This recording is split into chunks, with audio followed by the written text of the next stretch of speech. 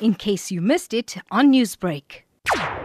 In previous testimony, Peter Thabethe had insisted that he had never engaged with members of the Gupta family with regards to the Vrede Farm Project.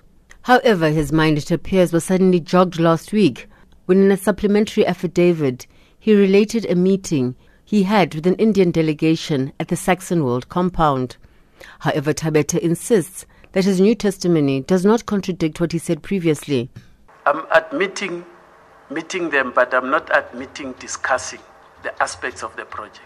But talking about Estina technical issues means you're talking about the project. Your host is a Gupta, member of the Gupta family. You are discussing the project. Chair, I'm discussing with the delegation from India. That was the intention. That was my understanding of the meeting, Chair. Thabethe spent much of his time on the podium being grilled by evidence leader Advocate Vrede Dairy on the dairy project's finances. The former head of department struggled to fully account for the expenditure reflected in the monthly reports of the latter part of 2012 and 2013. Specifically, Advocate Dairy interrogated Thabethe about an advance amount of 30 million rands that was paid to the company by the department in July 2012, as well as line items including those for so-called directors of the Gupta-linked company. Professional fees, 130,000. I assume that you don't know what that was about. Yeah, I would not be able to break down what did it include, Chair.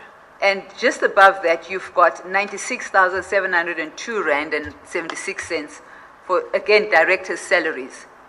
It's double the original amount. The original amount in October was over 48,000. Now we've doubled it to 96,000. You don't know what this could represent. Chair, for me to be able to go back, we may need to go back to the details of what this includes, because I do not want to say I know or I don't know. Thabethe said that the oversight and monitoring of the project was not his individual responsibility, saying he relied on officials in the department to sign off the funds. Thabethe has ended his testimony at the commission for now, with him expected to hand in 2 supplementary affidavits to clarify some outstanding matters. Newsbreak, Lotus FM, powered by SABC News.